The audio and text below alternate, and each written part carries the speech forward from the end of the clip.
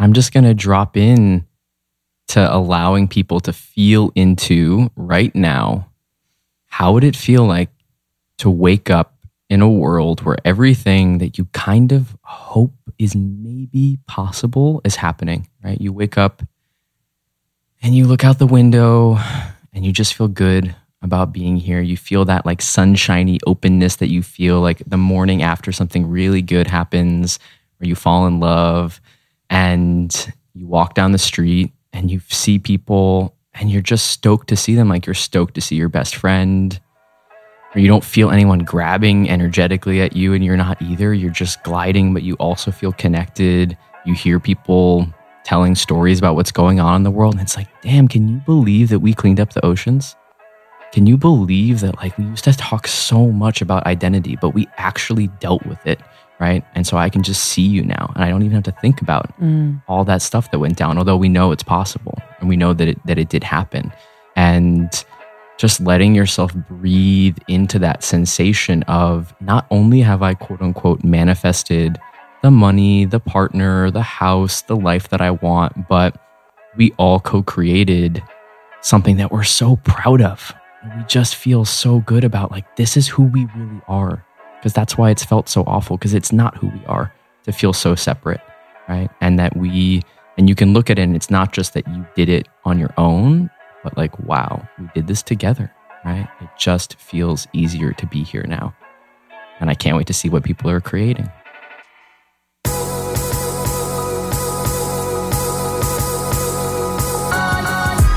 You're listening to the Almost 30 podcast, hosted by Krista Williams and Lindsay Simsick. Almost 30 started as a conversation about the transition from our 20s to our 30s. But then we realized life is full of transitions. So we expanded our mission. We are an intuition-led, wellness-focused lifestyle podcast that promises to deliver authentic conversations, diverse points of view, and insights rooted in optimism, growth, and intention. The Almost 30 Nation community is a group of purposeful dreamers who are smart, passionate, and always seeking the full potential in every aspect of their lives. At Almost 30, we're making magic together.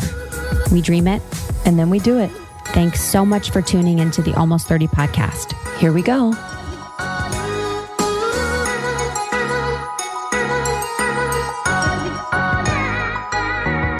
Almost 30 podcast family, welcome back. Welcome to the world. Welcome to the world. And if you're new here, we're almost 30 and we talk about transitions in life, health, wellness, spirituality, entrepreneurship, all of the things. Yeah, we wanted to create a space where you felt like you could be yourself. So the conversations we have are very real and honest and hopefully inspiring, sometimes funny.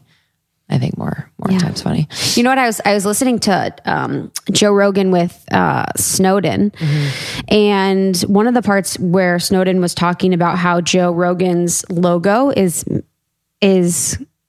not necessarily on brand to the depth of the content. And I felt that on a spiritual level. Absolutely. I literally thought that since the day I saw it. And I was like, damn, my whole life makes sense now. Like it's with Edward Snowden. It was episode 1368 with Joe Rogan. And I was like, oh, I feel that on a spiritual level because it is true. You do look at his logo and branding and you're like, huh. But Joe was like, I own that. Like I want to confuse people. But he's the biggest podcaster in the game, making millions and millions of dollars a year. So you can say that and be like, whatever, fuck them. Fuck off, everyone. Fuck them. I'm going to have a third eye on my bald head picture. Yeah, because you don't initially see the third eye. So you just kind of see this like, yes. And it like is kind of jarring. Yeah. Wait, Edward Snowden said that? Yeah. That's hilarious. Edward's like, he said that a bunch of Joe's fans have been asking him to come on. And then he said, you know, when I first saw your logo a long time ago, I thought, this is interesting. And then when I listened to your content, it doesn't match the depth of your content. But Joe was like, I own that. Like, he's like, I want to confuse people.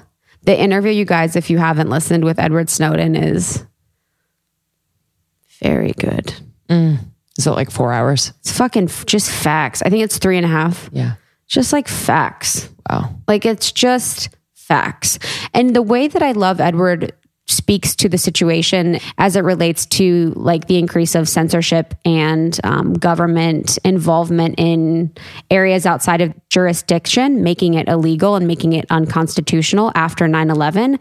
It just is it's very much in the vein of no one is necessarily wrong. This just got out of hand. And we really need to be aware of what's going on. The government shouldn't have access to every single bit of data and information on people when it's not necessary. It's unconstitutional. So we as Americans need to stand up for our rights, to be protected, to have freedom of speech, to have all these things, and just kind of like take the power back from the government. And it was kind of interesting. He was talking about the shift in power after 9/11, how it kind of shifted to back from the people together having power to the government having power over us. And a lot of that happened during the transition to with technology. You know, with that technology, you can have more power over people because they don't know a lot of what's going on. But it's a badass interview. It's an interesting to think about 9/11 as a point, like after which we felt so, and maybe just what I felt was like we felt vulnerable as a country and scared. And so it's almost like the government like went into this role of like, let me protect you. And that's why it's like more power that way. Yeah. They wanted to protect against terrorism. Right. But it's like a guise over which like maybe a lot of other like crazy control was happening, but it's like, no, we're like protecting you. This is a very vulnerable time. Exactly. And then when they didn't find any terrorists that way, it just continued and it escalated and it became, you know, surveillance in very harmful ways. So it's just fascinating. I mean, and there's a lot happening right now in the government with Facebook too. So, you know, just thinking about the privacy and sovereignty of people and our data and government and these big tech corporations is just an interesting conversation to watch. It's a good one. Who's regulating? Who's regulating? And Snowden is like a good ass speaker. He's really? I can't wait to listen. He's so crisp. It is like you understand every single thing he's saying, you're understanding. It's really, and it's very eloquent. It's beautiful. Wow. It is crazy. Dude, Joe is just doing the Lord's work.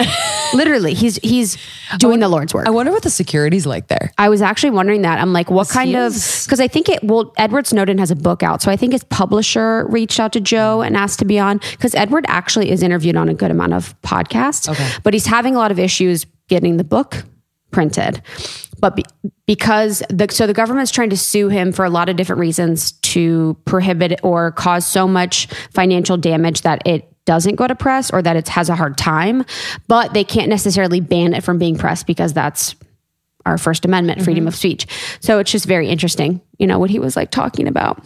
And then Joe's interview with Bernie Sanders was like so good, like Lord's work. And then Joe just goes home at night and he honestly eats some meat, plays with his dog. Honestly. And he plans his next hunting extravaganza. And he's like, hey, Jamie, pull up that video of that guy that walks across the street and he looks at the deer. And then the deer, you know, it's like these crazy videos. Like Joe goes from like being an amazing investigative reporter to like a total dad. Like total dad moments where he takes like his guests on these weird like journeys. And it's like, they're like, what are we doing? Like, why are we watching this video of this guy in this tree, watching this buck hunting them with an arrow for 4 hours? Like, it's just so freaking wild. Nothing is more dad than Joe Rogan's Instagram. Oh my God. With his dog when he does the selfies. Nothing is more dad. That is the damn truth. It's literally like just... That is the damn truth. He's like, haha, I'm a zillionaire. Holy God, holy pants. I was just telling Lindsay, I've been drinking coffee the past week. I'm crusty. I'm dry as a raisin. I'm like a crusty girl. My skin is flaking off and my voice sounds bad. I'm like, I can't be doing this. Have you been drinking less water? Same. Like everything's same except just adding coffee. Maybe less. Maybe less. Just an espresso shot. So like a latte. So not coffee, but... Okay. But yeah, maybe less water. I don't know. I just feel my skin, it hurts right now. It's so dry. Yeah. I also think too, I mean, I definitely think it's the coffee that dehydrates me as well. I think the air is like kind of dry right now. Yeah. In LA. There's been fires. Yeah. There was a brush fire in the Palisades. I don't know. I felt it this morning when I was outside. I was like, oh, something like, gross. You're like, I'm like, hello. I'm trying to do my damn podcast that I do all the time. And my voice sounds like shit. I don't know if anyone's hearing. I don't know if you guys would hear it, but I'm not as. It's more of a feeling too. I'm not as buttery as I am usually. It's more of a feeling too. Like, the feeling. I just feel annoying. Speaking of that sound that you just made, I just had I don't even know. I was doing the stairs in Santa Monica, and there was this guy who was covered in zinc oxide and had all the things. And it was like he was a robot, like an astronaut, walking he's like, it was amazing. That's like when someone's on life support. Not funny. Next. Not funny. Not funny. Anyways, so this week, so I was on the phone the other day when the team was over here for an hour with the police. So I got a letter. We have weekly calls with the police. Yeah, weekly calls with the police. They're just trying to keep up to date. And I think I got a letter maybe a month ago, and it was like, people versus this person. You have been identified as a victim of a loss of property case, here's where you need to send your receipts, proof of information, etc. And I was like, oh, cool. This is for the person that got arrested for stealing all those packages from me for months and months. Right. So I'm like, all right, got it. Cool. Cause I knew they arrested that person. So I'm like, all right, I have to get all this information over to them by this date because that person appears in court. So I need to get all the receipts for all the things that were lost or that were stolen during this time. So I'm like, all right, I have until this day to do that. So I'm on the phone with them yesterday and I'm like, all right, so I got to get all these receipts together, They're like, yeah, please get it to us by end of day because tomorrow they appear in court. And so I spent maybe 30 to 45 minutes getting tons of receipts together. And this was actually in March and the beginning of April when it was probably happening for 2 months where I would just have tons of packages stolen. And most of the time it was half was stolen or whatever they want would be stolen. And then it'd be put back. Some stuff would be put back. I don't know. And it was actually before Coachella.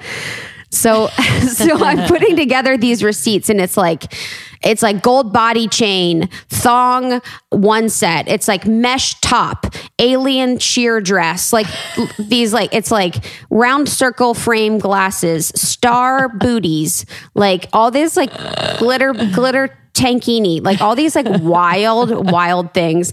And I send over probably $2,000 was probably stolen, maybe more, because I actually had a bunch of PR packages stolen. So I sent over all these emails to this lady, Mina, who works at the government, of this ridiculous clothes, this trash clothes from Nasty Gal and the last time I ever did fast fashion shopping, probably. And I sent over it her way and she just replied and she's like, this isn't the right case, ma'am. And I'm like, what the hell? I'm like, so I called her. I'm like, what do you mean? I'm like, this is for all the stuff that was stolen from my apartment. And she's looking through, she's like, no, it's not. She's like, this is for the hit and run.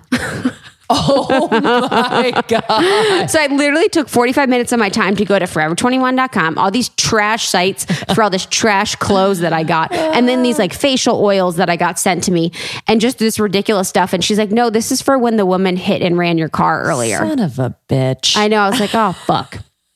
So what was the receipt you needed to send? I needed to find all the paperwork for when this woman did a hit and run on my car earlier this year. But it was weird because they put the name of the woman on the thing. So it's people versus lady's name, which is, I guess it's public record. And so I actually Googled her and looked up who she was. And I saw it's actually, this is the thing about the internet that's crazy. Back to Snowden is that I found her address was linked and listed. And it showed where she worked because it was on LinkedIn. So it was a picture of her. And I actually got a glimpse of her when she hit me and then drove off. So I knew who it was. So now I know what her face is, who she is, and where she lives. She lives very close to me. How fucking weird. Freaky. I'm like, dude, this is the whole thing. I don't know who I was talking to the other day about this. Oh, that podcast. And we were talking about how they can play people's 911 calls because it's public record. Yeah. Hi, I don't think that people should be able to play people's most horrifying and horrific moments that happen when they call public 911 again. I really don't need to be hearing that. Yeah. And just like this, like, you know, peace and blessings. Thanks for doing your part to help rectify this case and get me my money back for the hit and run. But I don't really need to know her name, and I shouldn't be able to find where she lives and where she works. Yeah. Because what if you were a crazy person? What if I was a crazy person? I really don't even, you know, in this case, it's like, I don't care. You know, I want justice to be done, but I'm not going to overexert myself to do anything because she's already in court. It's bad enough already. So I'm just like, what? That is not right that you can find out that information, because someone could just go to her house and be like, hi, or her job. Or just like bash in her car. Exactly. Or something. Like something exactly. like crazy. Something crazy. Wow. I know. But tell her to like now take Mina her has all my info. receipts for all my trash clothes. She's like cute. Literally, I sent her like 7. She's like, what are these? Like, I'm looking for an insurance copy. That is amazing. Actually, we should post those I actually should. Also, so join the post. group and you guys can see all the trash just for that I got stolen Coachella from me. inspo. I'm interested if this woman, you know, was able to live her best life in And all those in my things. gear. And you don't know. She was like- she was arrested. She was arrested. So she wasn't arrested, but she was set to appear in court. So she actually had two other cases against her. And the woman told me this at the police station for DUI and then another hit and run. So I think what had happened is that this woman had got a DUI and she got really scared with the DUI and the hit and run. And then when she hit me again, when she hit me, she was scared and ran. Damn. But the one who stole your clothes got arrested. Yeah. The one who stole my clothes did get arrested. Yes. But I haven't heard anything about what they're going to do about that situation. Yeah. This is quite a theme for you. I know. It's actually happened a lot in my life where I have this kind of riffraff around me, like with the stalker. And Yeah. I kind of have riffraff in my field a lot. So Well, now you know how to like talk to the police. yeah. Like that would intimidate me. Like to have conversations. So now you have that. Well, the thing, the thing about it, whatever. Peace and love. Riff raff taking a bath. Okay. Riffraff taking a bath. Cool. Cruising with my Cabbage Patch Kids. I was on the phone earlier with my best friend Maddie. He is in New York and he recently hurt his thumb really, really bad. And he was holding a vase and it broke in his hand. And you kind of don't think about, like, I don't normally think of the worst case scenario. He does. And in this case, it served him. Wow. So I'm like, I just want to like spotlight this because I'm not one to be my own advocate in a doctor's office. Actually, maybe I am now. I just haven't been in a doctor's office in a while. But to really think like, the way they said that or did that was a little this way or that way. Should I get a second opinion? Or so he initially like had this cut in his thumb, is really bad, went and had it like sewn up. And then like, it wasn't feeling right. He couldn't really feel his thumb. And he's like, something's wrong. Like I probably would have let it chill. I probably would have been like, well, this is just how it is or how it heals. It would be like green. I'd be like, Yeah. Yeah. So, he like went back, got, to the doctor and they're like, oh my God, we need to do emergency surgery. Like if we don't do it ASAP, like the nerves won't be able to repair, blah, blah, blah. So anyway, he had surgery the other day and he's all right. It hasn't been like the easiest, but I just thought it was so interesting. Like all the questions he asked, like, and I'm sure like he was, giving the doctor a time, but like you should, they're there to answer the questions. They're there to be the expert. They're there to calm your nerves and like make you feel really good. So anyone out there going into doctor's offices or having treatments, whatever, just like be your own advocate. yeah. I don't know if they're there to calm your nerves or like for you particularly. Meaning with information. Yeah. But you should, the permission for you to ask as many questions as you Yes. need until you feel good it should be there. Because I can imagine there are some personalities out there in the medical field that would be like, I know what I'm doing. Yeah. Like, don't ask those, Just like any field. Yeah, exactly. Yeah. Exactly. So yeah, that just reminded me. My mom, That's really beautiful. I mean, yeah, he's like still recovering, and it is what it is. And I told him, I was like, take some deep breaths today. I was like, your body, I like went into my meditation voice. I was like, your body is healing. Your body feels your energy. Your body. It's like, Lindsay, I'm driving. He's like, I know, but I'm like, that is energy. I saw that with my mom too, when she was sick, like at getting second opinions, asking questions. Cause like, I hadn't thought about that in a while because I'm really lucky. I've been healthy as of late. So you don't really think about those situations where you could feel so vulnerable medically. So. I know. And I don't have like a medical team. Me either. I don't know anyone. Either. So I would be like, okay, I guess I trust you. Getting second opinions is important, and just listening and learning from your body and being present enough to feel good about asking those questions is very important. I'm thinking about finding a naturopathic doctor. Oh yeah. I got a good one from V's Honey, actually. And Tiff has one too, actually. Cool. Yeah. Anyway, that's us. Anywho, that's us. Medical doctors checking in. We are not doctors. This episode. So See, this episode actually fueled me in a huge way. And this has been one of my favorite new relationships of 2020. Oops, yeah. 2019. Yeah. Hello. Welcome. For real, you guys, this one is so good. Share it with all your friends. Yeah. I am so excited. Aaron Rose is incredible. He's actually our coach. We hired Aaron during this time when we really felt like we wanted to go deeper, further, expand our knowledge around just being conscious leaders, and it's really important for us to be doing the work as we serve you. So he's from another planet. Yeah, truly. We're going to have him back on to talk a lot about aliens, aliens and all the spiritual stuff. But as a transformational coach for new paradigm leaders, influencers, and change makers, this conversation really talked a lot about what that means on a very grounded level. We talked about Aaron's journey, actually, from growing up in a very strict household that was very religious, where he could find his way to be true to who he was. And it was just a really he channels. Yeah. When he speaks, he's not channeling, light beings or anything else per se, but the way in which the information comes through, I mean, maybe it was just, I was high. Yeah, same. To him. It was really, really, really fun. So we hope you feel that when you listen. And again, share with people you love. It means a lot to us. And if you're called to write a review on Apple Podcasts, please do. Please do. It means the world. Almost30podcast.com/tour to find our tour dates for the rest of the year. Almost 30 podcast on Instagram. And we love you very much. Very much. Enjoy. When you're vibing so high, do you ever feel like bad to vibe so high around people? Like almost like a shame around like feeling good. Yeah.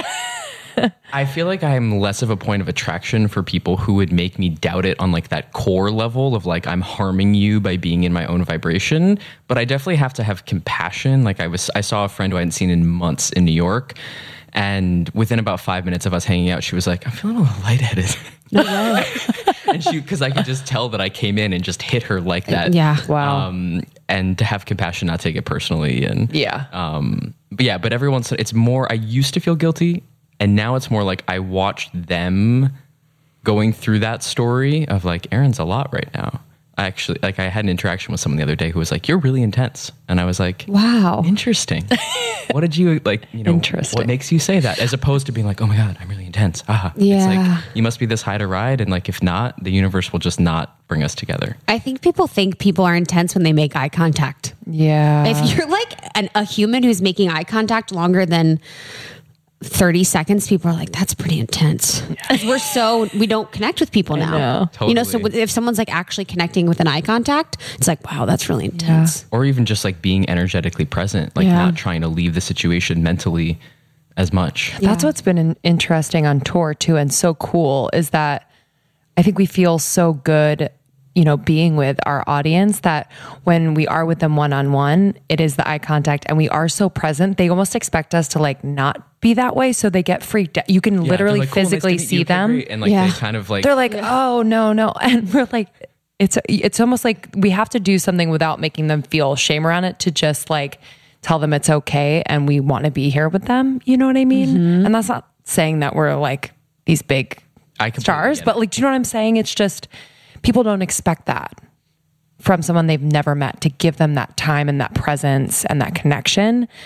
And it always feels so good, but I do think there's like a learning curve. It's like whenever someone's on a stage, people don't expect that. You know, whatever the stage is, if someone's on a stage, like if ever I have a photo shoot in public, people are always like, wow. And it's like literally for nothing. You know, like it's literally the cheapest photo shoot ever. People are like, wow, photos are being taken.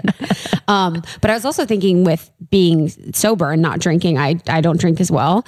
And that was something I really noticed when I stopped drinking, was like my presence around people that were, it freaked people out, because it's like, it becomes very intense when you're kind of leaving your body in those moments where you're drinking.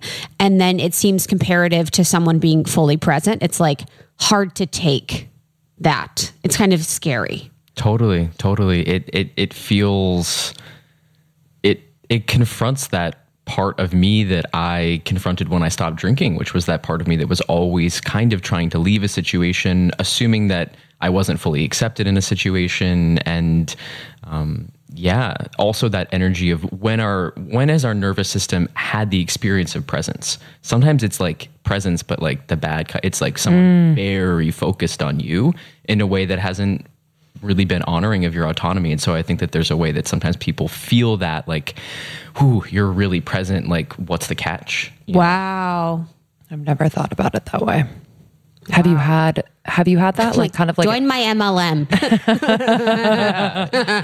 But like, have you had that focus, like that kind of intense, almost negative focus experience in that way, what you just described?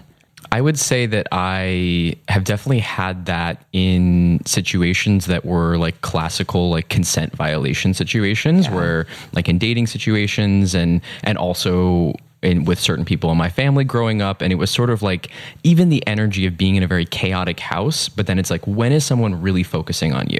If you're in a chaotic environment, they're like, don't do, you know, it's when you're getting negative feedback. And so I think that our nervous systems, especially if you're running that program of like, I don't deserve to be loved and I don't deserve people's time, even if it's like, I don't deserve like a full deep breath with almost 30. We all deserve. Yeah. So it just feels foreign. That's interesting. Actually, it makes me think about my upbringing in a chaotic household. And I didn't have full attention in a positive way. You know, so thinking about my life now where I don't like that positive, you know, I like it, but I don't in a lot of ways. It doesn't freak me out. I just am like, I don't know, I'm dismissive of it. You know what I mean? And so that's like I've actually never thought about it in that way, that I'm not as actually comfortable with like someone being fully present with me and being very communicative about positive things or like joy, you know? Yeah. It's like, cool, I got my minimum effective dose of that and moving on. Or it's just like, I saw almost like that imagery of receptors, like neurotransmitters in the brain. It's like that the channel for that is limited. Yeah. Wow. Yeah. Mm-hmm. Wow. Yes. So I would love to kind of so glad you're here. Introduce you to our audience. We had the honor of meeting you at a really special diversity and wellness dinner that we attended not too long ago.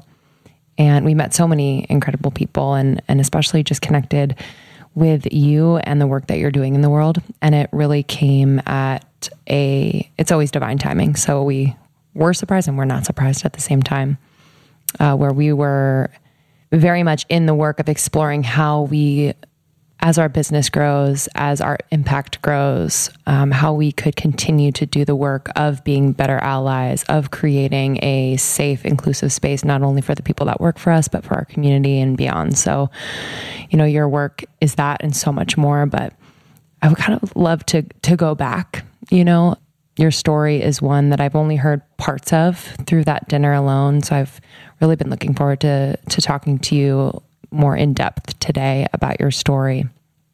So yeah, wherever feels good and natural to start. Amazing. Yeah, it's so good to be here. And to just be inside the energy that I have witnessed you creating, to be in a little almost 30 portal here. In terms of where it all began, I mean, there's obviously so many ways to answer that question on many multidimensional levels, but really I consider myself a person who came into the world really asking the question of like, why can't we get along? And there was this deep feeling of contrast in my life where I had this, and you're looking at me and I've got this like perma smile and like brightness in my energy, and had that energy even as a kid where I was so just like lit up by the world, and I'm seeing like the trees outside the window here and just lit up by nature and like the stars, and wow, and so hopeful, but at the same time experiencing a lot of, we could call it violence, abuse. You know, we could talk about what the other people did, but we could also just say that I had the experience of feeling really separate. I had the experience of feeling really out of control. I had the experience of feeling really harmed by early experiences in my life, and looking around, being raised in a really Catholic environment and going to church. And I just picture being so small and looking up at the church ceiling and hearing these songs that were being sung, and actually already at 3 years old having the instinct to sing my own songs, to sing things like Twinkle Twinkle Little Star, and like almost to kind of counter the vibration, and having this sense of, we're talking about love here, but it doesn't feel like it. Right. And that contrast between what people say and what they do, and just feeling so much like love was all I was here for, and like it was the only thing that was truly out of reach in my life.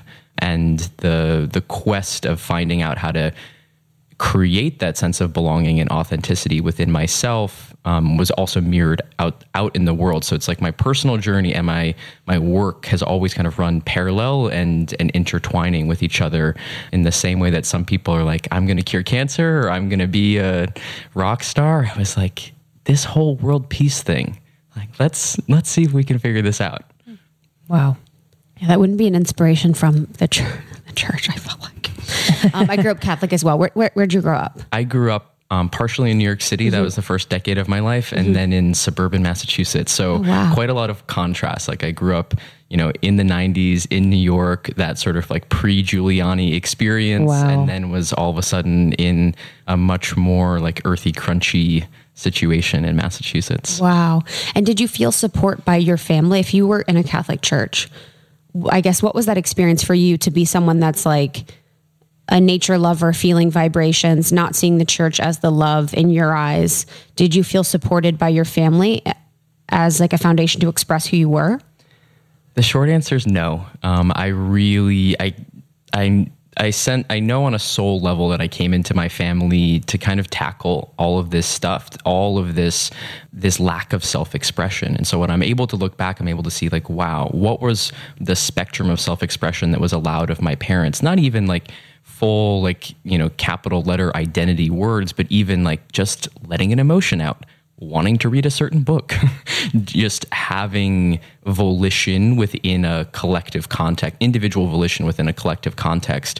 And so, you know, there are certain things I could point to in my experience being LGBTQ in a variety of ways that were those sort of more like cinematic moments of feeling rejected from my family. But it was also just an environment where self-expression of any kind was really, really hard to come by. And when I think about the Catholic Church, I see it as a structure that really separates self from self, right? That really is about that kind of like abdication of individual expression and an abdication of almost like embodiment of like the legitimacy of emotions. And so that was definitely the energy that I grew up in, and it was really the crux of a lot of the conflict with my parents. You know, there were a lot of tearful conversations of like, I don't want to go to church because of X, Y, and Z. And I would come with, you know, my latest reasons and, you know, my latest little, you know, I started a family newspaper when I was like 10 years old. I have 3 younger sisters, all born within 5 years.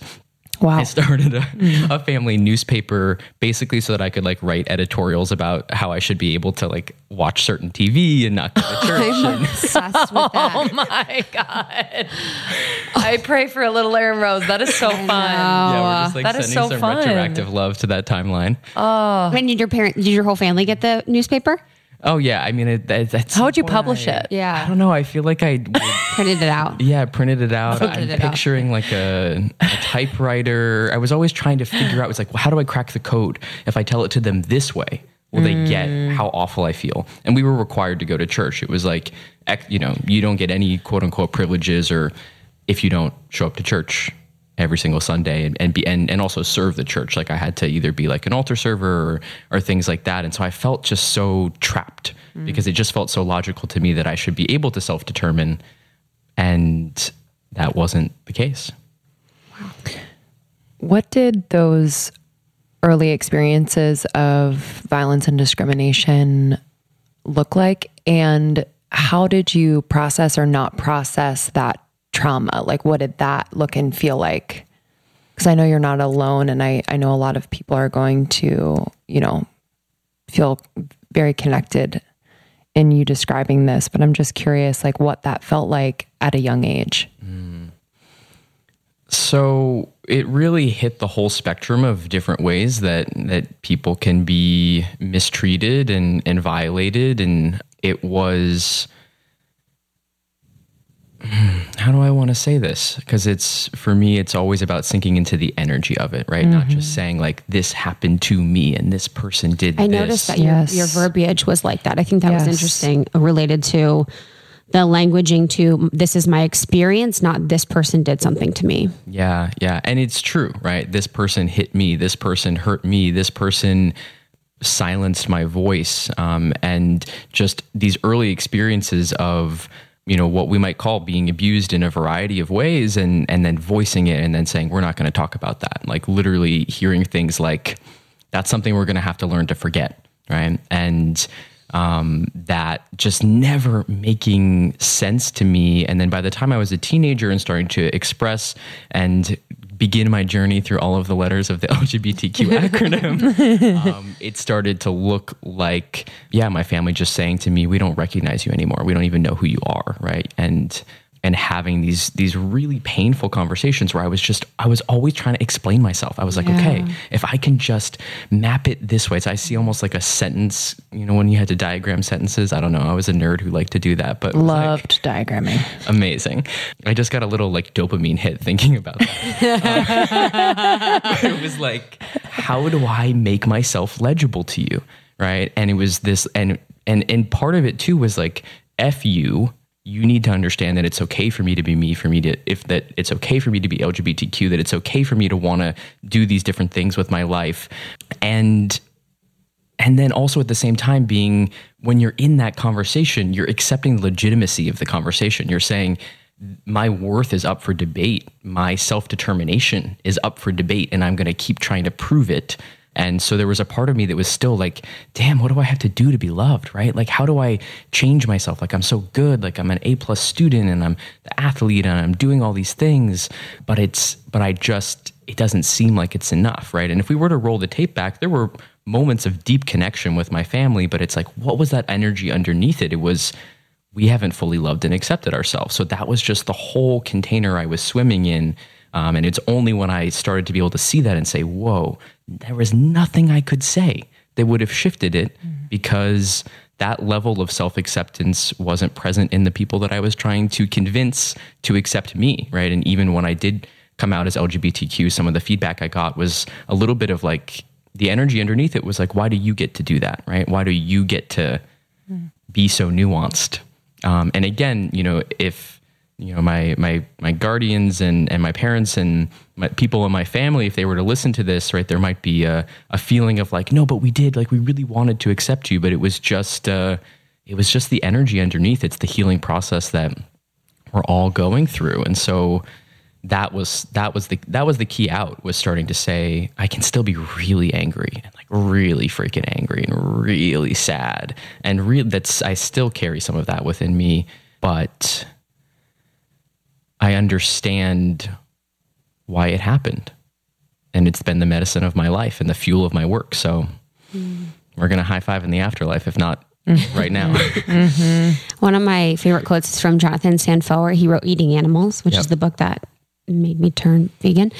And he says, you can wake someone who is sleeping, but you cannot wake someone who is laying down with their eyes closed, because they're just faking it.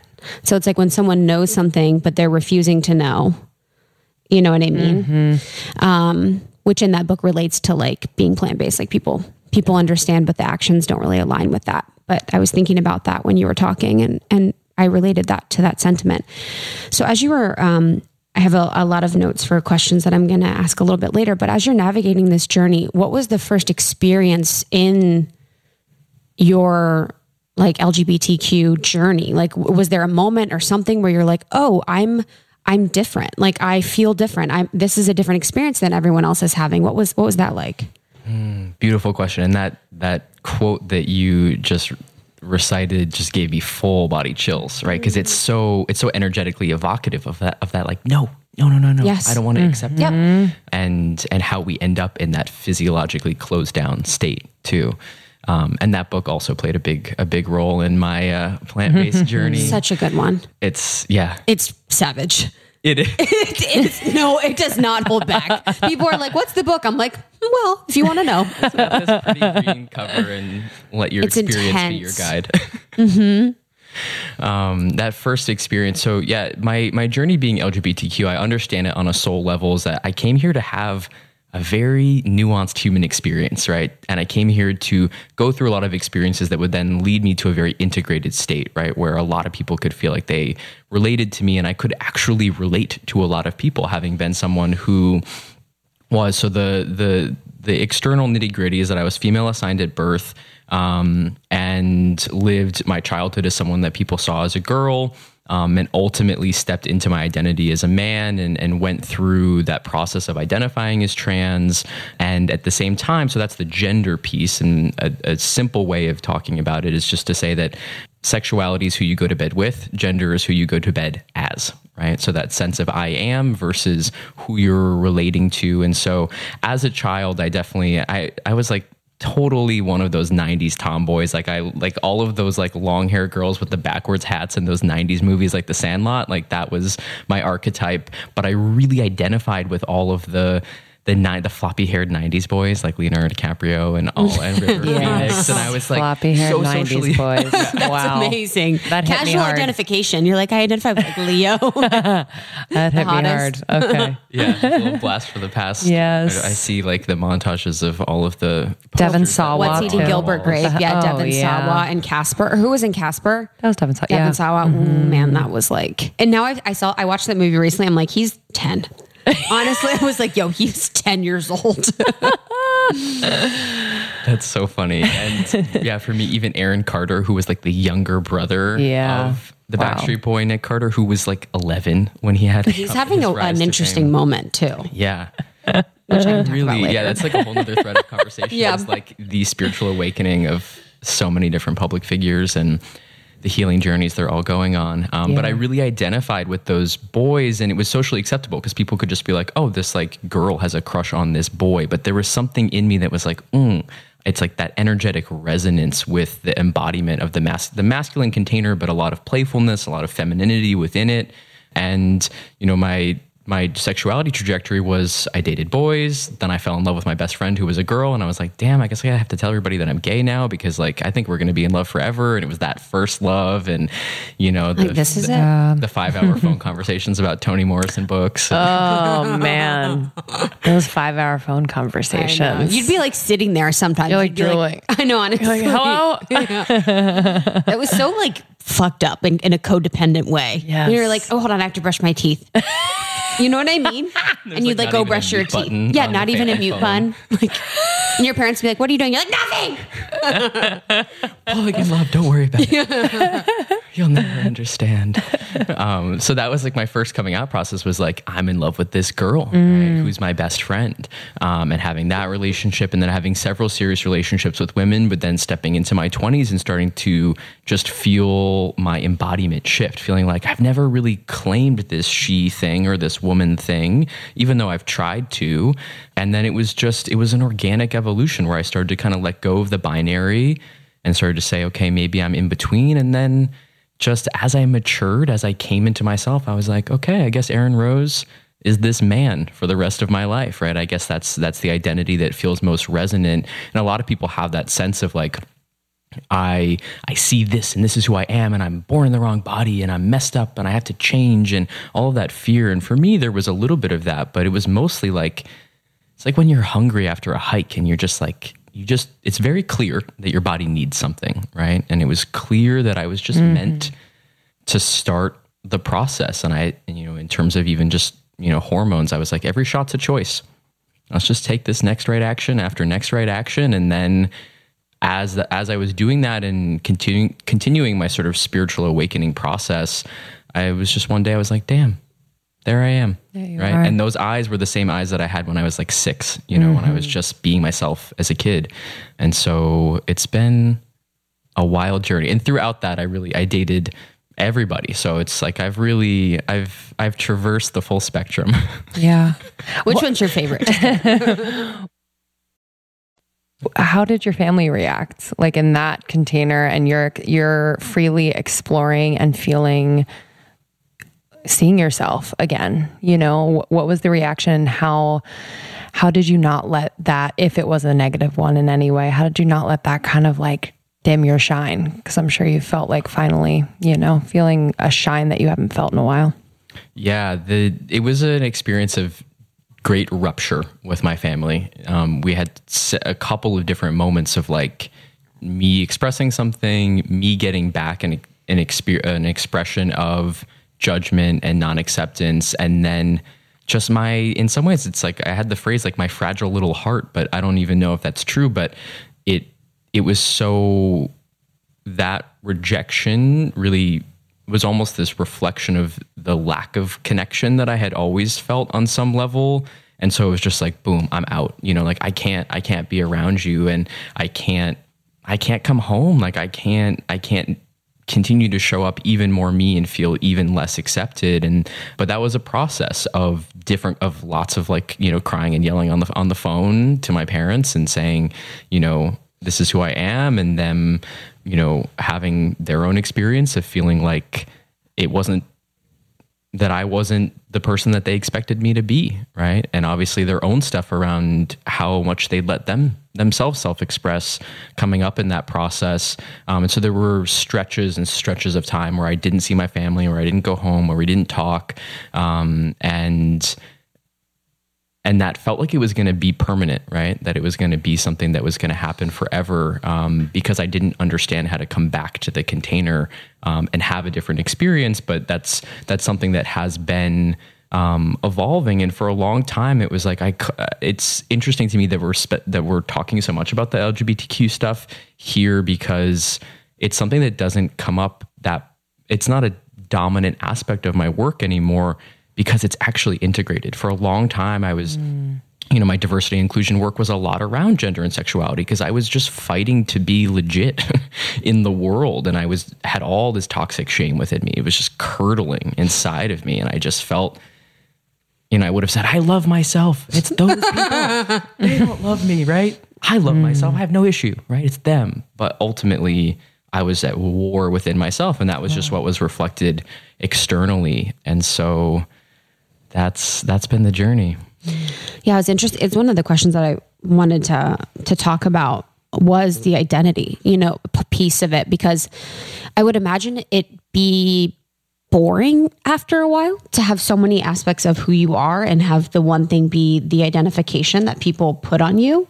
Do you find that to be, I can't think of a word besides boring, where it's like, I've already done this. I've evolved beyond this. Like, because I think about that with people that are trans in the community. I'm like, gosh, that must be frustrating when you are so many different things, and to have that label, but you also are standing in that label because you want to be a voice for it, for people that are going through it, for people that need support. But I was curious your thoughts on that.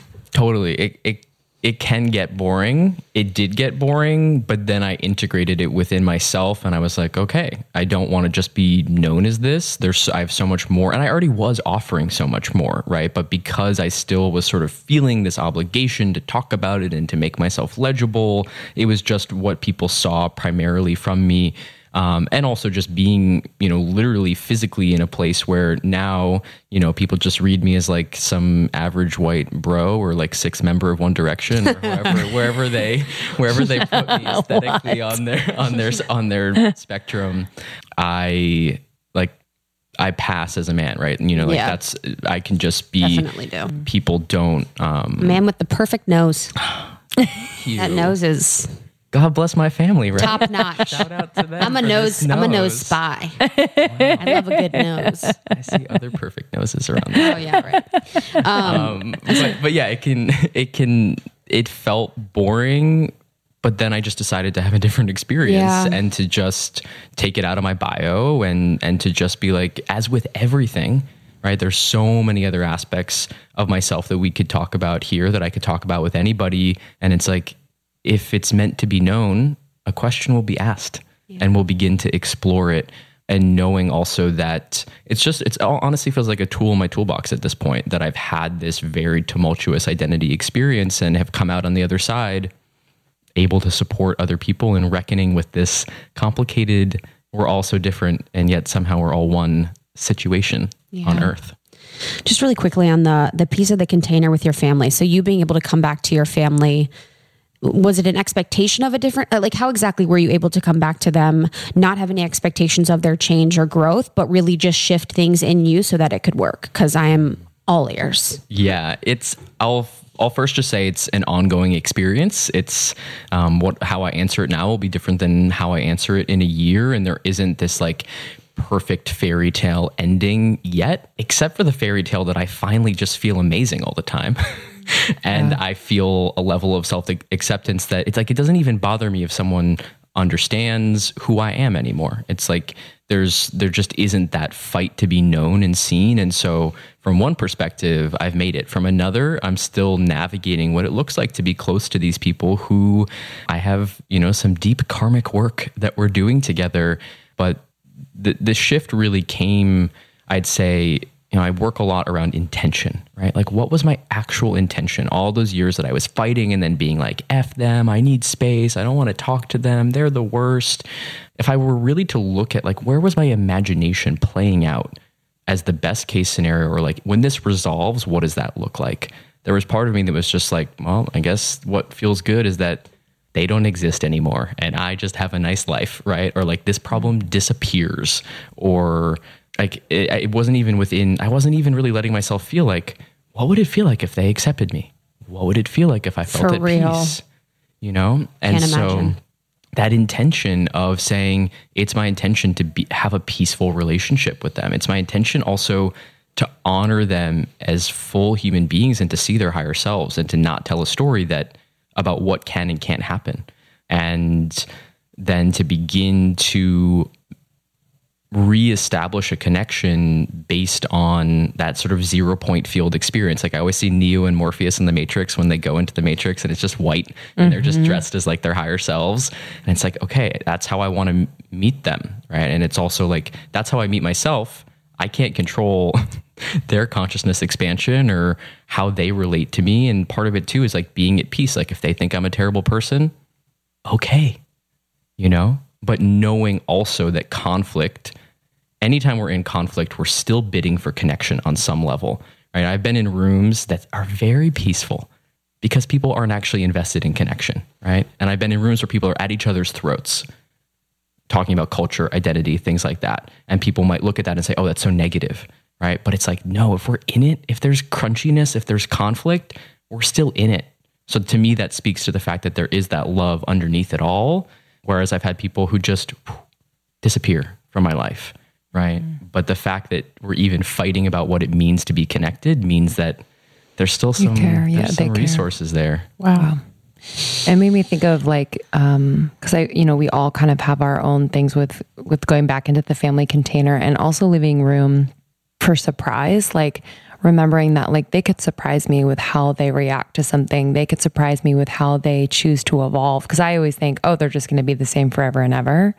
But even just in the little ways in which they make their decisions every day, those small choices, I'm like, oh, that's so surprising. I never would have thought they would have done that. And to be like, actually let it land You know, it doesn't have to be like this big thing. It's just like, oh, okay, you know, and it is speaking to that like 0 point of just, you know, creating the space to actually let those little moments land because they matter too, you know, and at this point, they matter probably the most if we're going to like be in this lifetime for the rest of their time on earth, you know, it's like those little moments do add up to something pretty significant.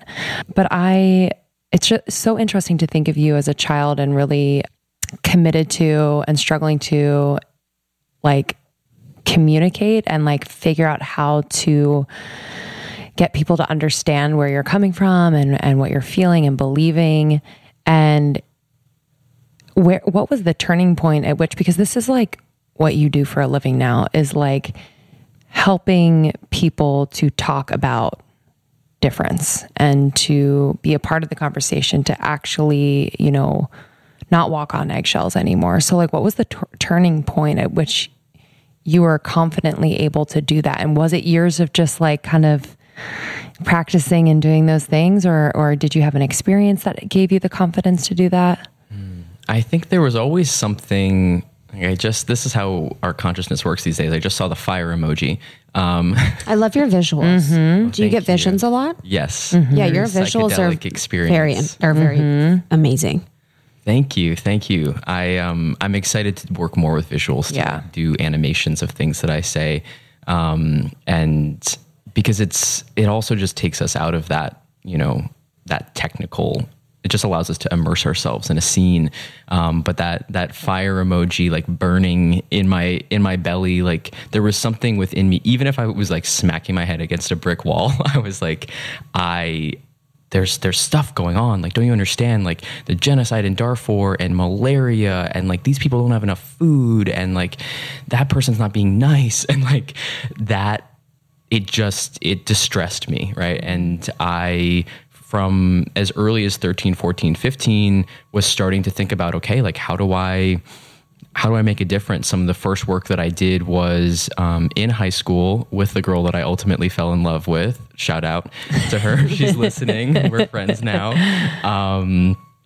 We did this student organization called Think Globally, Act Locally, where we would like skip our lunch periods and study hall, and we would go around and we somehow convinced all these teachers in our high school to let us give presentations about big global issues. And then it's like intuitively, even then I was like, I can't just hit these kids with an image of genocide. I gotta then give them a little, what can you do right here, right now, right, in your individual life? Wow. And so then giving them these ways to take a little bit of action. And that really led me into my late teens and early 20s being a community organizer, working on social justice projects, running traditional campaigns. Like in that way, I feel like that all of us understanding Barack Obama's trajectory sort of gave that visual to community organizing, like knocking on the doors and making change. And that was the model. It was like, when I looked to wanting to make a difference, it was community organizing. It was things like Gandhi and Nelson Mandela. Like those were the people, and Abraham Joshua Heschel. Those were the people that I had to look up to. And so I was on the ground. I was working on food justice, labor justice, organizing for workers' rights, or writing into workers' rights contracts, things like, also, you guys have to order 20% organic food by 2020, things like that. And it was so organic. And then the real shift that came was a couple of years ago. I started to look around and say, is this working? Is this actually working?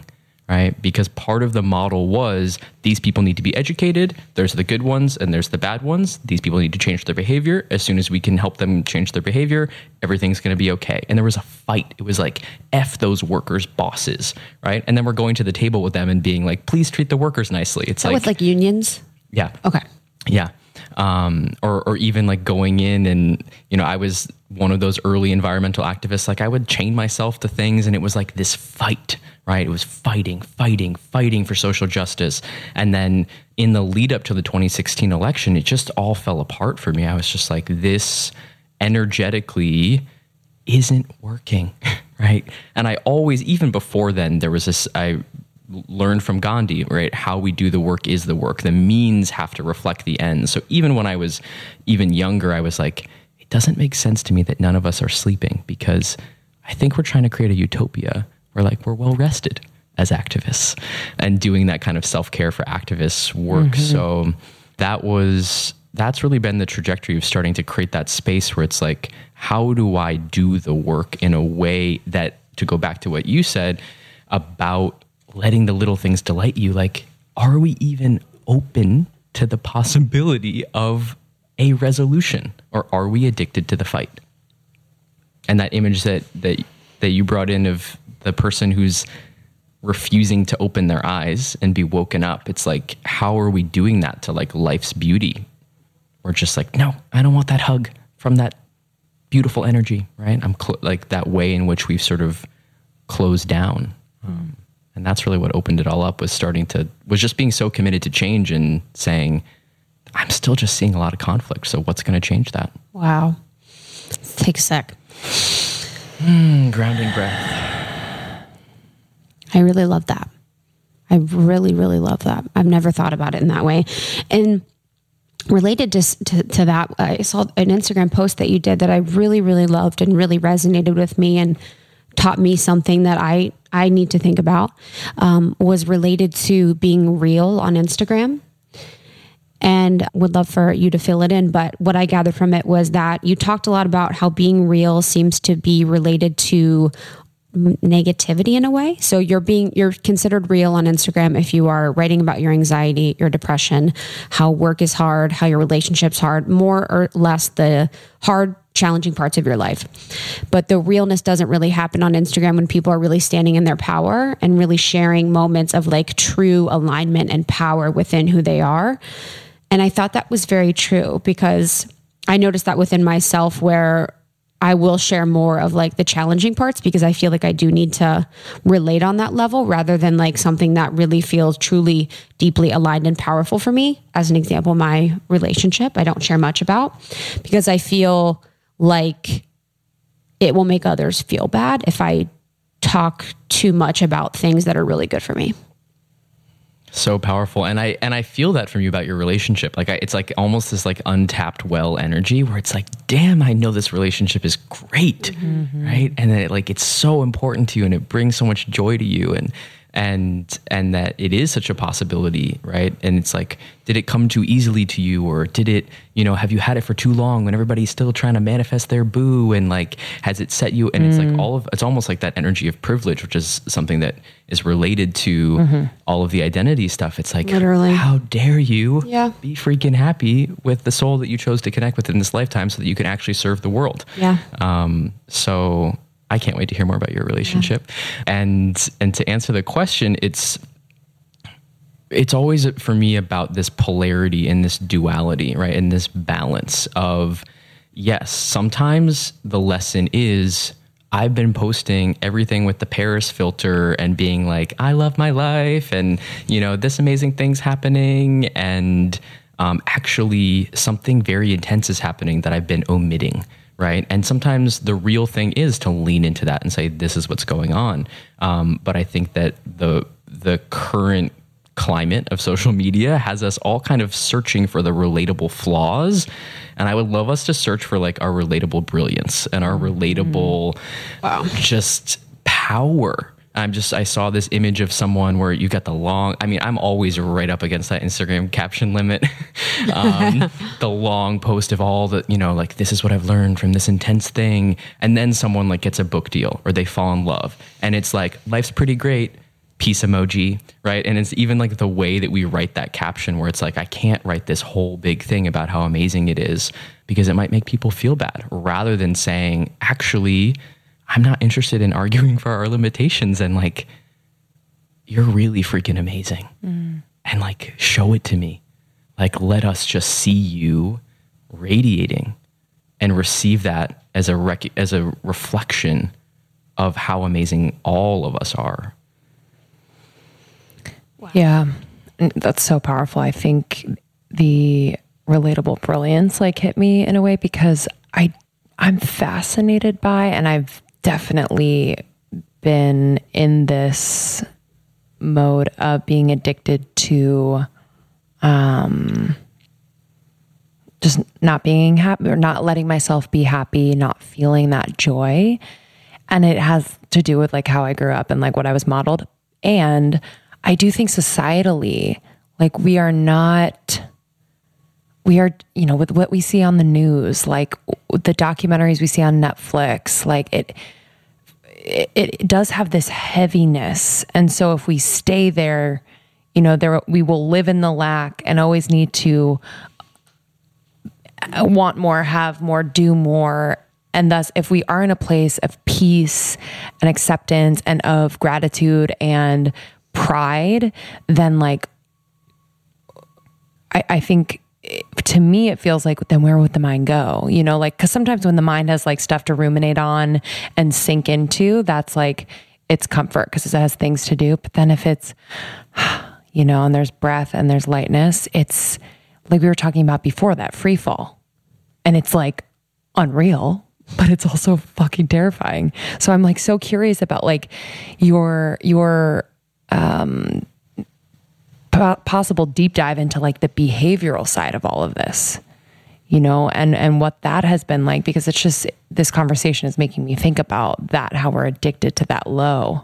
Completely. And relating on that low. Yeah. And I'm going to live into the medicine just like, and express that I'm loving this conversation. Right. And I feel that sense of expansion. And it was interesting to note even like how your energy changed as soon as you started talking about like, oh my God, what if it could be this amazing? Like your whole face lit up and you were like, I always see this image of like a little flying squirrel who's just like leapt in it, like knows it's gonna land, but it's just like I'm really little. Like, there's a lot of air around me. Like that's how it feels to be a human sometimes. Oh my God, that needs to be your visual. That needs to be like your first animation, your cartoon that you create.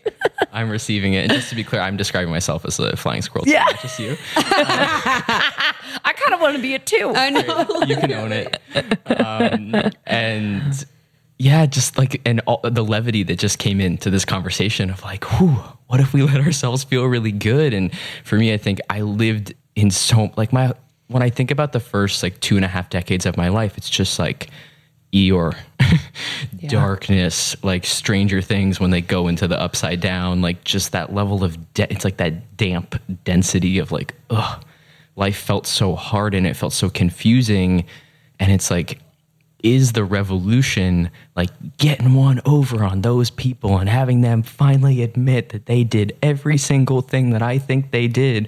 Or is it just being freaking happy, right? And understanding like human evolution, and that I really see the next phase of human evolution is how good can it get? How can we step back into that Garden of Eden energy? And how do we go from just innovating out of desperation and scarcity, like, oh my God, we have to invent something to save ourselves and clean the oceans and make enough money to pay rent, versus like, what would you create if you just got to like chill with the infinite energy of all that is and make something beautiful? Like when I look, the example that's coming to mind is actually Will and Jada Smith's kids, and the energy that they've been able to bring to the world so early on, because they've had everything that they've had loving parents, they've had resources, and I know they've had their own struggles, but like those kids are making some psychedelic art that's really cool because they have the space to do it. And so for me, it's like, I'm right now constantly leaning up against the edge of what's the story about what's possible in terms of the level of joy that we can experience, and how can we be revolutionary about that? And the last example coming in is, I don't have the full historical details, but I've heard in different ways that surfing is something that was invented by people who basically had everything they needed. They were living on an island in a chill communal situation, picking the fruit off the trees. And it was like, how much more fun can we have with the ocean? And they invented surfing, right? So I think part of it's like that fear of, what do I do if it's good? Who's going to judge me? Who's going to leave me? Because they're still addicted to not feeling good. So there's the polarity even there, the grief and the joy. I love polarity. Actually, I hate it. It actually causes me great mental anguish. But for someone that would come to you and say, but the ocean is covered in trash, the world is on fire, there's a lot happening, what do you say to them? I would say, from one perspective, that's totally accurate, right? And it's again that duality and that polarity. And feel free to share more about that. You know what that brings up for you, because it's about not turning away from what's true and real, letting the anger be there, looking. Okay, there's plastic washing up on this beach. That person cut me off in traffic. Like letting yourself see what is, but being so revolutionarily committed to joy and liberation that you don't take that as evidence of what's possible, right? And so it's this balance of looking at what is, dealing with it, but then setting your sights on faith, setting your sights on hope, and understanding the metaphysics of we only get that which we are a vibration of, right? So it's not about like, la, la, la, la, good vibes only. I'm not going to look at the plastic. Everything's fine. Because energetically, actually, is that even positive? There's quite an energy of self-rejection and negativity actually within that way of being good vibes only. And What if I had like a good vibes only t-shirt? I was like, oh shit. no, shout out to all my good vibes only people. I'm also good vibes only. I'm like good vibes only as our future destination. Like I'm not interested in telling, it's also just quality of life. Am I interested in telling a possibility story that I could actually upgrade my physical state and my embodiment to a level where peace on earth would be possible within my lifetime? That feels like a really fun challenge to pursue for my whole life versus we're not really going to fix any of this. It's just about harm reduction and securing a place to ride out the apocalypse within 50 years. Like that doesn't feel expansive for me. Mm-hmm. And when I lived like that, I saw less change in my life and in other people's lives. You mentioned faith a moment ago, and I'm just curious how like your relationship with God has evolved through all of this. Good old God. It's funny to even use words like faith and prayer and trusting and it's actually funny walking in here. I noticed that there was a Last Supper thing in the garden. LOL, I know. Really? And it's hilarious. And I was like, never shout seen out that. to Jesus. Jesus is with me as I'm going to almost 30. And that energy of I used to, even something like the word prayer or God, I bristled at. It was like, no. And I remember having these conversations with my mom where she would say, I see like Jesus's love in you. And I'd be like, no, he's nowhere near me, because I just associated all of it with this trauma that I had in the Catholic Church. But then it was like, okay, do I want to live my whole life proving a point by rejecting all of that? Or like, could I let these resources back into my life? A trust that I live in a benevolent universe, a trust that there are multidimensional energies that are working with us at all times, and that Jesus actually was a pure expression of love. And I can access that love or not, right? I can tap into that memory of someone who believes so purely in the unity and the love of all of humanity, and I could let myself receive that medicine. Or I could keep my heart closed to that, right? And keep doing it by myself, right? A Course in Miracles says that fear is a sure sign that you're relying only on yourself.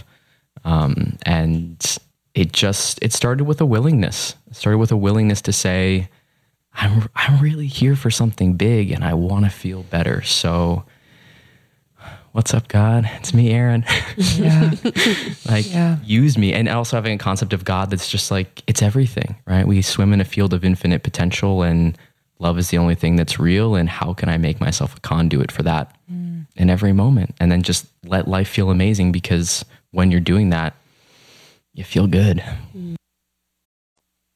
Yeah, I had to take back or like reconfigure what faith meant, what angels meant was like the huge thing for me. I remember when I met Justin, his mom is an angel healer, and I didn't really know much about angels besides the church.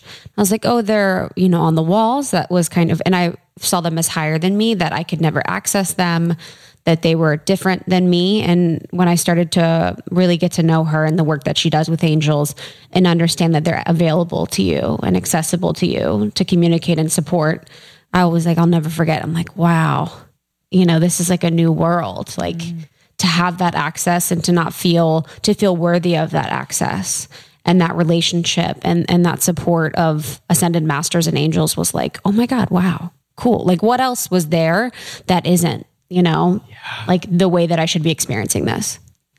I have full body chills FBC, as I like to abbreviate them, because I say it so much. How powerful that was like the medicine that your life set up for you, that was going to be, a person who came into your life. And that's actually energy I've been working with a lot with my clients recently of like, it's again, this duality of like, is it that the angels are coming down to be on our level, or is it that we're getting off our knees, right? And looking them eye to eye, and this understanding that if we chose to be in physical bodies in this lifetime, where all this wild, absolutely unprecedented stuff is happening on Earth, like we really chose to be here, and beings that are not in bodies are like, what do y'all need? I see them back at Mission Control. Like I was like, okay, guys, I'm going in for like 20 years. I'm going to basically think you don't exist. And I know that I'm kind of like your collaborator and your boss. And like, you're just going to have to keep sending these messages over and over and over again. And I know that I seem really conscious of why it's all going to happen now, but believe me, once I'm down there, I'm going to forget a little bit. And seeing them just back at Mission Control being like, what do you need, boss? Yeah. Let's do this. Right. And it's like in that energy of traditions where you bow to each other when you meet. It's like, not that they're any less amazing, but not that we're any less amazing either. That we both get to have reverence for each other. Yeah. Wow. So sweet. It's sweet to think about them. I think at Mission Control. I don't know who said this, but someone told me this the other day, and I forget who they said this, but speaking about religion and how it's just different languages to God. And like, as I get older, and I too grew up Catholic, and just, redefining that and seeing, because I did have that reaction. I would have the reaction when someone would like, talk about God or look up or like pray before dinner. I'm like, what the fuck? Like I kind of had a judgment around it. And I just realized like my exploration of my own spirituality, like is directly to the same place, source, God, universe, love, whatever you want to call it. And it's just been such a beautiful thing to realize, it's been healing, because I think we need to we have the need to define like, no, they're Catholic and they are Buddhist and they are Muslim, and it's like separate. Yeah, exactly. And so it's really just opened it all up, and I think that's the point. So it's just interesting that we as humans and human bodies have like wanted to separate it all rather than just think about it as a different language. You speak French, English, Chinese, but it's all, we're saying very similar things about love, about conflict, about it also. Totally. Yeah. I love that we all had this journey out of Catholicism. Yes. I just saw us all. Our listeners are like, yeah, we get lives. it. I know. I talk about it all the time. But it's a lot, right? It's a lot. Catholicism was like the political control system on this planet. Yes. Until 2 seconds ago. It's the cabal. Yeah. Really the darkest. Angels, please surround us. I know. Angels surround us. We have this conversation. They're here. Honestly. They're here.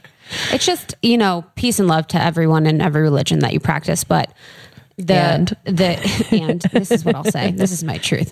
The Catholic Church puts a hierarchy so that you separate from yourself. So you never feel like you are good enough for love. So you feel like no matter what you do, you're always working towards this next place that is outside of you, that is deemed appropriate by someone else that you don't know within your community. The only men thing, the fact that you can't get married, the shame around your body, the shame around women, making Mary Magdalene a whore when she actually wasn't, making actually having sex to have a baby bad so that they had to have her be a virgin. Is another, there's so many different aspects of it that are just so heartbreaking if you think about it. And all the symbolism in the Catholic Church is really dark. The colors, the symbolism, and everything. If you really look into it, there's a lot of really good things on History Channel that relate to that kind of go into that. But I urge you to explore kind of the strategy behind it as far as it relates to a mass system of control. Yeah, absolutely. And that separation that you talk about is really, that hit me on an intellectual level in the last few years of okay, this original sin thing. So I'm permanently messed up, right? In some ways that's at the core of what we're talking about with the vision of the world and hope. It's are we permanently destroying each other? Or can we actually transcend something and never have to go back? And that sense of you never know if you're right or you're wrong until someone else tells you, right? And it's when does my goodness expire? How often do I have to go to confession? And then, for folks who are listening who may be feeling different levels of resonance or triggered on all of this, it's like, I always just say, like, is it working for you? Are you feeling good about yourself? Yep. And if not, then the door's open to have a new experience. Yeah, that's an interesting point about like things that trigger others, and where like if it's working for you, like it's almost like the reaction shouldn't be, or in my perspective, it's like, why then become defensive? If it's your truth and it is working for you, why would it be like, hey, da da da da da? Because to me, that means might not be working for you, and it's making you look at it and actually come to the realization that it should be something you should look more into. So, I mean, what are your thoughts on that? Yeah. Oh, I completely agree. I used to joke that I eventually started to learn that how the trajectory of my life when I was very early in a new level of self-awareness, I was like, basically anything that I've ever been like, I don't know, it's just like, it's fine for those other people, but like not for me. Like, it's just cool, but it's like for them, but it's not for me. I would like eventually jump off a cliff after that thing, be it literally changing my gender and physical embodiment, or going plant-based, or taking a break from being plant-based for a little bit and then going back to being plant-based, and all these different things. It's like, if I'm cool with myself, it's either an interesting conversation to have, or it's not a conversation I'm having. It's not like charging me in that really powerful way. Yeah. So would you, I guess for that, what advice would you give to people when they realize or recognize that something is triggering them? How would you explain what exactly is happening, and what would you suggest that they do? Taking this advice for myself as well. Mm-hmm. Same. I always say, look at every moment like a choice, right? So the first thing is to choose the moment, to choose the trigger, to not just say, oh my God, I don't know why this is happening, but I guess like because some spiritual person told me on Instagram, like I'm going to try to find a lesson in it. It's like, you chose it. It's happening for a reason. And accepting the medicine in that way, rather, because that really puts us in an empowered place, and it allows us to kind of take our own timeline with it too, where it's like, if it's just happening to me, it can feel like something that's just sweeping through your life, and you have to, there's a right or a wrong way to respond. And if you're just like, okay, this is showing up, I have an opportunity to work with it, it must be coming because there's something here for me. And really just getting curious, there's a couple of ways to do it. First is just to say, how am I feeling right now? Okay. Like, could I write some words down about how I'm feeling? I'm feeling tight in my chest. I'm feeling like I want to cry. I feel like I want to punch someone. I feel like I want to eat a chocolate cake, like whatever it is. And then saying, okay, when's the first time I remember feeling this way? And tracing it back to that often childhood memory. Shout out to my multidimensional people, maybe a past life. Yeah. And then saying, okay, what was the belief that was instilled in this moment? Or what would I have to believe in order to feel this way? Whoa, okay. So all of a sudden I'm feeling panic when someone who's really amazing reaches out to me. And that panic in my body is reminding me of when I got the lead in a play in school, but then my mom told me to not be a show off. Boom. Whoa, okay, there's a belief there that I won't be loved if I shine too much. So even though something amazing is happening and I have a career opportunity, my trigger is bringing me into that place of like wanting to self-sabotage, or just feeling like it's a bad thing. So we can really just like trace that emotion. And then once we hit the emotion, also just let it come through, like let it blow through like one of those quick summer rainstorms where it's just like, boom, okay, I felt really awful for a little while, rather than feeling a little bit awful and then trying to just manage it in lots of different ways. Because once we let it up and out, then it doesn't have to come around again. And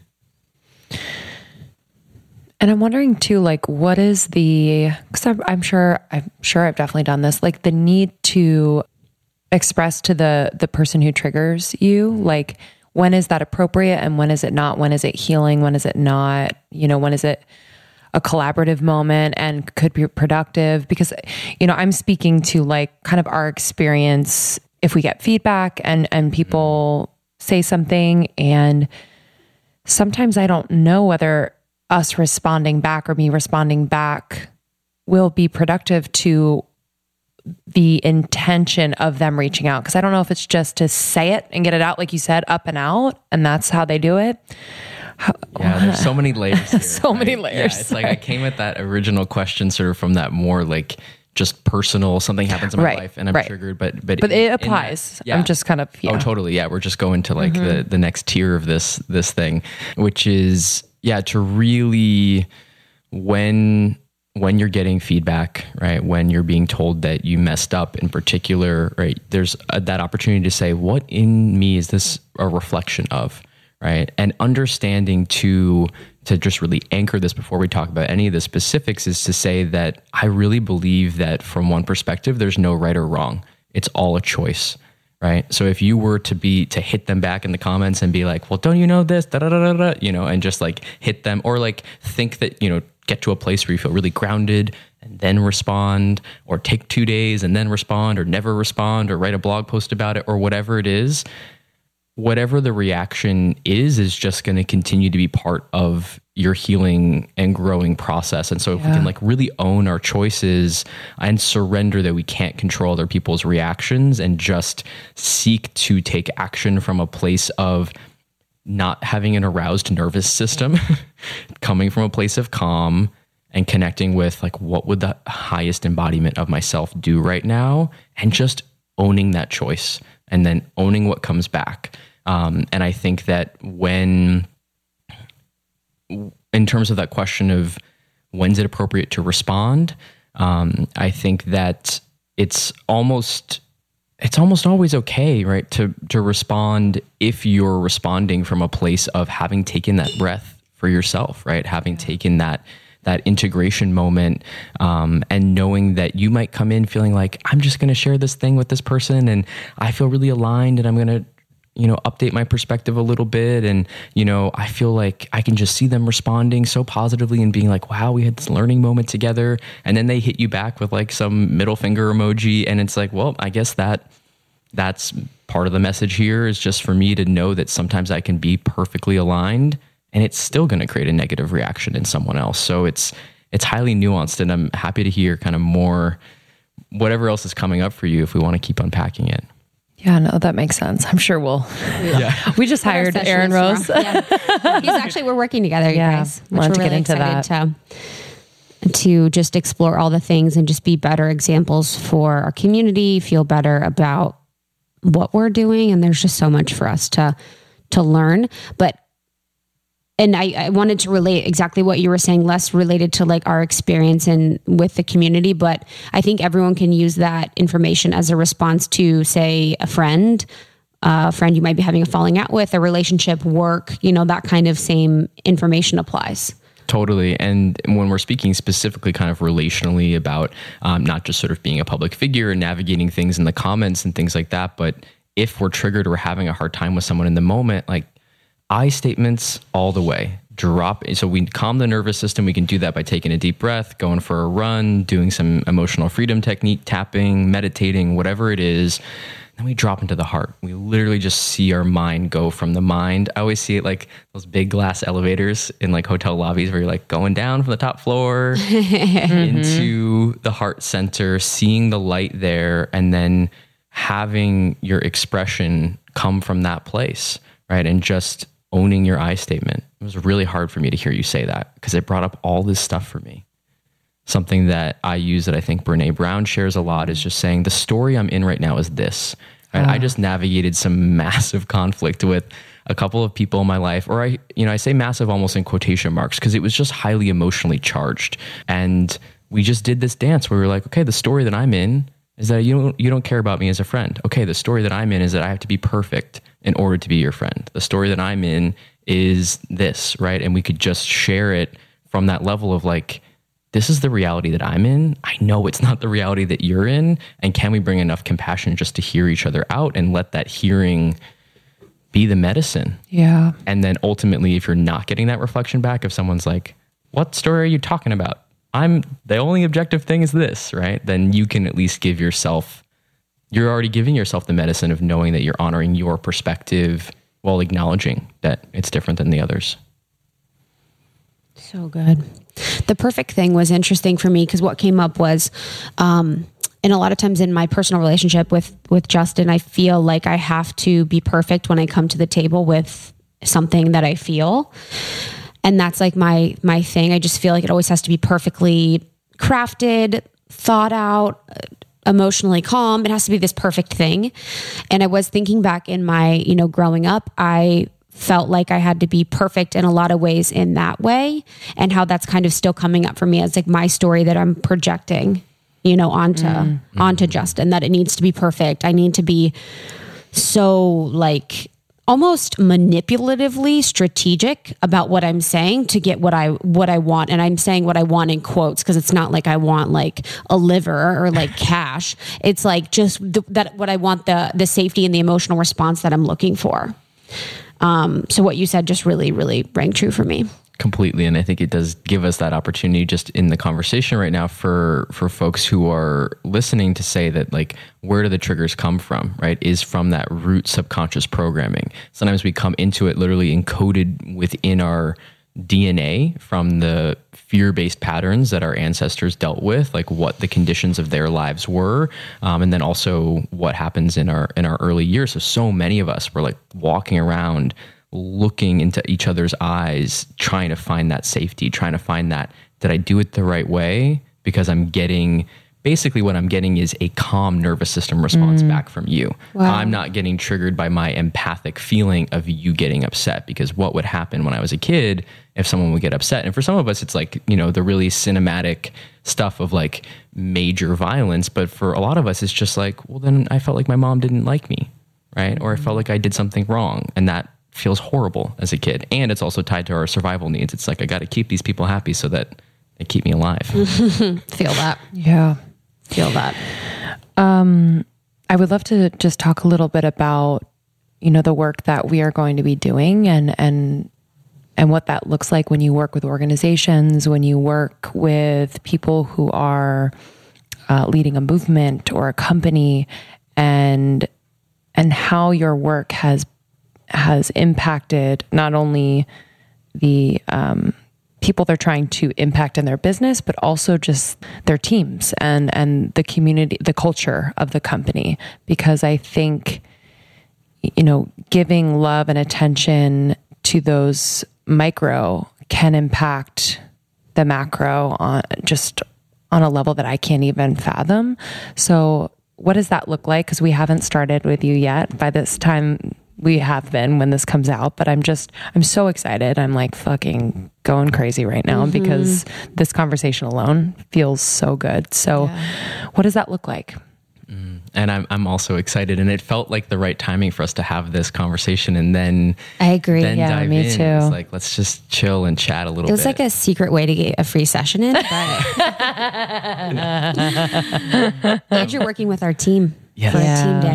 Yeah. I'm really excited It's about important that. to us. A big aspect of what gives me just that, like, I just saw myself like kicking back in a chair on the beach, like that level of peace within myself about my work, is understanding that the micro is the macro. How you do anything is how you do everything.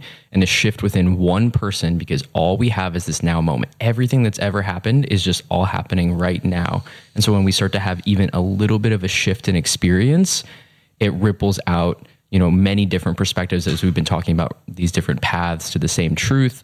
I think it's Hinduism and the Vedas that say that you heal 7 generations back and 7 generations forward. It's like you liberate all these stuck aspects of yourself. Even when you look at yourself in the mirror and for the first time, you're like, what's up? Nice person. Like you're just like feeling a little bit more self-love. That we cannot underestimate the impact of a small shift like that. So any little shift that we do within ourselves, and then if we do it within a group of people, it has these massive ripple effects out into the collective. And I like to anchor that in, because we're talking about casual things like healing intergenerational trauma and like basically reestablishing peace on earth in a world that seems like it's going up in flames. But to understand that, like, yes, we can radically take that on, and the medicine is moment by moment by moment. Not with that perfectionism of like, I have to be perfect, but like the relief of always getting a restart and understanding that, when I get triggered by something, we'll go into we'll use identity examples, because we're speaking about that in terms of how to create this sort of like diverse and inclusive community in a way that feels really inviting for lots of people. You know, if I have a situation where a woman, as a man, where a woman comes to me and is like, you said something that made me really upset, right? That made me, you know, and I feel like you're saying something that's sexist, or however she puts it, right? What's the autopilot in that moment? Actually, I think you're like 75% upset, like logically based on what I did. Like there's, you know, I get it, but like, I feel like you're overreacting a little bit. Like there's a squashing, right? There's a pushing down of the emotion. There's an invalidation, not to mention like the full spectrum of violence that can occur there, but that kind of energy of I'm not validating you. And so if that's what every single man in my bloodline has done as like a large pattern throughout all of the generations, and then in that moment, I just drop into my heart. And before I even say anything, I'm just like, I see you. Thank you for sharing that with me. Right. And I just let that in. That little pattern reset makes such a big difference, because we don't even realize how much we're holding this active fight in ourselves against each other. Another example I'll bring in is I had a client who came to me running a really big, successful spiritual wellness business and was looking at aspects of sexuality and race, of like, I really feel like I have this very straight white audience. And we spent one session doing, in addition to some other less metaphysical things, but we spent time just dropping into her heart and saying, how do you actually feel about people of color and LGBTQ people? And noticing like, whoa, there's this energy of resistance. There's this energy of pullback of like, I'm scared for you to be around because I'm scared to hurt you. Right? I'm scared that I'm scared that I'm not going to be able to see myself as a good person. And we just breathed into that like a muscle knot, and we did a loving kindness practice, and we just sent them love, and we set the intention. I'm ready to let go of the idea that our safety is mutually exclusive. Right? And we did some subconscious reprogramming there. And then I kid you not, within 24 hours, I get an email from her saying, out of nowhere, all these people just wrote to me asking to contribute to my site. These people of color, these women of color, these LGBTQ people. And I was like, boom. Like mic drop. They were ready to be part of your community. You just had to let go of the part of yourself that still was programmed to mistreat them. And so you were holding them at a distance because you didn't want to recreate that cycle, but you didn't know how to get to the other side. Damn. So that's one aspect of what we do, is really just looking at those patterns and saying, let's clean it up. Let's have a new experience. Wow. Those energetic tools must be so powerful. Do you ever get someone who's like, what the heck? Because we're like in it, so I can't wait. But like, do you ever get like a CEO who's like, what the hell are you asking me to do?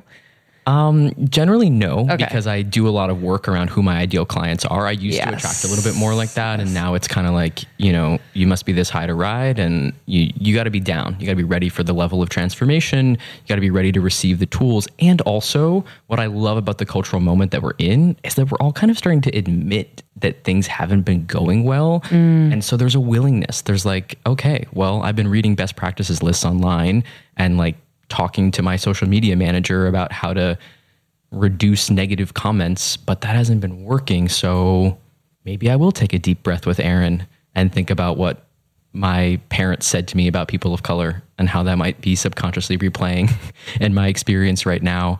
And then we pair that, I'll add as well, just for folks who are listening and thinking about the whole process, we pair it with what's the aligned action, right? Okay, if we're stepping into that higher integrity part of self, does it mean reparations? Does it mean amends making? Does it mean, you know, navigating certain aspects of your identity and saying, actually, I need to go apologize to that person that I laughed at a joke about them when I was 12, right? I need to clean that up, or I need to send them some love if I can't find them, right? So there are little things that we can do in addition to practices like donating an aspect of your profits and things like that, and giving back in that way.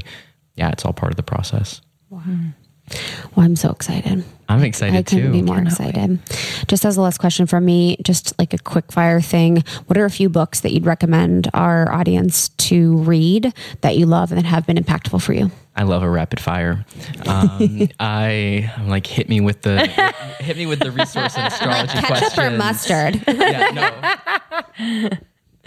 Books that I love include A Course in Miracles, which is a metaphysical text for reprogramming your consciousness from fear to love. And if it calls to you, but it feels daunting, just open it up anywhere and just start reading and have an experience. Don't be a perfectionist and try to read the whole 700-page text from start to finish. A Return to Love is Marianne Williamson's book about A Course in Miracles, which helps people kind of access it in a more applicable way. Like, okay, how does this apply to family? How does this apply to relationships? Things like that. What else is coming through? I love a good metaphysical text like The Holographic Universe, which helps us understand the brilliant nature of the simulation in which we are all living right now. And I'm just going to drop in anything else. I love Walt Whitman. He was such a possibility creator.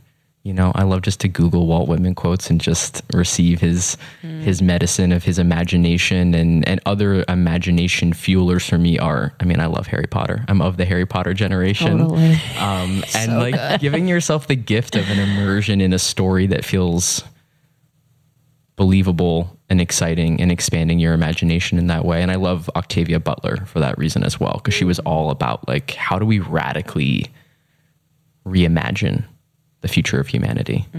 Like social justice science fiction that you don't even realize is doing that to you. Wow. Yeah, Harry Potter's the best. Harry Potter is the best. It's the best movies too. Justin and I watch it still. When I work with my clients, actually, I often will do we kind of have to like sync on metaphors. It's like, okay, can I reference this movie, that movie? And I'm always like, we can work together if you're not a Harry Potter person, but I'm going to have to really draw from the back burner there. We just watched Lord of the Rings again. I love Lord of the Rings. So fucking good. We're huge losers. But it was like, okay, what I love about Harry Potter as the last thing was I got a break every once in a while and we were having fun and we were making magic and doing all these things. Like Lord of the Rings, there was no fucking break. I was like, I'm stressed out the entire time. There's a battle. We're in a battle for 9 hours. And you get like 1 30-second scene of like Viggo Mortensen and Liv Tyler kissing. Yeah, but then it's like back to the battle. Exactly, but they never even like sink into it. Yeah. And how that guy, what's his name? Aragorn with the blonde. Oh yeah. They didn't even talk. Yeah. Remember she like fell in love with him and they probably said one word. Literally, like he was like nodded at her and she was like in love. 100%. Crazy. I love those movies too, though, because they're such a good metaphor for like the path, right? Aragorn I work a lot with archetypal energy. It's like, be your best self. It's like, who is that? I want to be like Aragorn. You know, I want to be like Harry Potter or Dumbledore or whatever it is. And his like commitment and Frodo's commitment. Yeah. And also Sam. I mean, come on. You need to say Sam. Sam is like the OG Sam's actually the number one of the whole series. Yeah. He's like, no, Frodo. No. Like if you don't believe that social change is possible, watch Lord of the Rings and watch how Sam goes through his journey. And Frodo's like, I'm never going back to the Shire. Like, I'm never going to go back to my home. Like, I'm going to die here. We're not going to complete our mission. And Sam's like, what now? Yeah. We're going back. That's not true, Mr. Frodo. He's like, we're going back to the Shire, Mr. Frodo. Like, Sam was really number one the entire time. He visioned it into existence. Yeah. Spoiler alert. You guys, this is triggering me from like recess when I didn't know what was going on. This is like conversation between A and B, and I'm going to see my way out of it. Enveloping circle hug. If you have 10 hours this weekend, love it. Feel free to dive I probably right in. will. Feel free to dive in. Last question from me. You mentioned like the idea of possibility story before. I just wanted to know if you have one today. Doesn't have to be forever and ever, but yeah, I'm just going to drop in to allowing people to feel into right now. How would it feel like to wake up in a world where everything that you kind of hope is maybe possible is happening, right? You wake up and you look out the window and you just feel good about being here. You feel that like sunshiny openness that you feel like the morning after something really good happens, or you fall in love, and you walk down the street and you see people and you're just stoked to see them. Like you're stoked to see your best friend, or you don't feel anyone grabbing energetically at you and you're not either. You're just gliding, but you also feel connected. You hear people telling stories about what's going on in the world. And it's like, damn, can you believe that we cleaned up the oceans? Can you believe that like we used to talk so much about identity, but we actually dealt with it, right? And so I can just see you now, and I don't even have to think about all that stuff that went down, although we know it's possible and we know that it did happen. And just letting yourself breathe into that sensation of not only have I quote unquote manifested the money, the partner, the house, the life that I want, but we all co-created something that we're so proud of, that we just feel so good about. Like, this is who we really are. Because that's why it's felt so awful, because it's not who we are to feel so separate, right? And and you can look at it and it's not just that you did it on your own, but like, wow, we did this together, right? It just feels easier to be here now. And I can't wait to see what people are creating. Wow. That's it, y'all. That's it. Where can people connect with you? Aaron X Rose is my Instagram. That's where the daily content happens. And it's just also Aaron, AARON, xrose.com is my website. And /tools will bring you to the page where there are different things that you can use to guide you on this process, whether it's bringing a little bit more hope into your life or getting clearer on your path and your purpose, all that good stuff. Amazing. Thank you. This is such a good one. Thank you so much. Thank you. Flying high. We love you guys Love you. very much. We will see you on the next one. Goodbye. Bye. The best. One of our favorites. Thank you so much, Erin. And we're just really excited to continue working with Yeah. you. It feels really, really right. And We were really, 10 really minutes good. into our last session and I was like, I'll do 100 more. 100 more.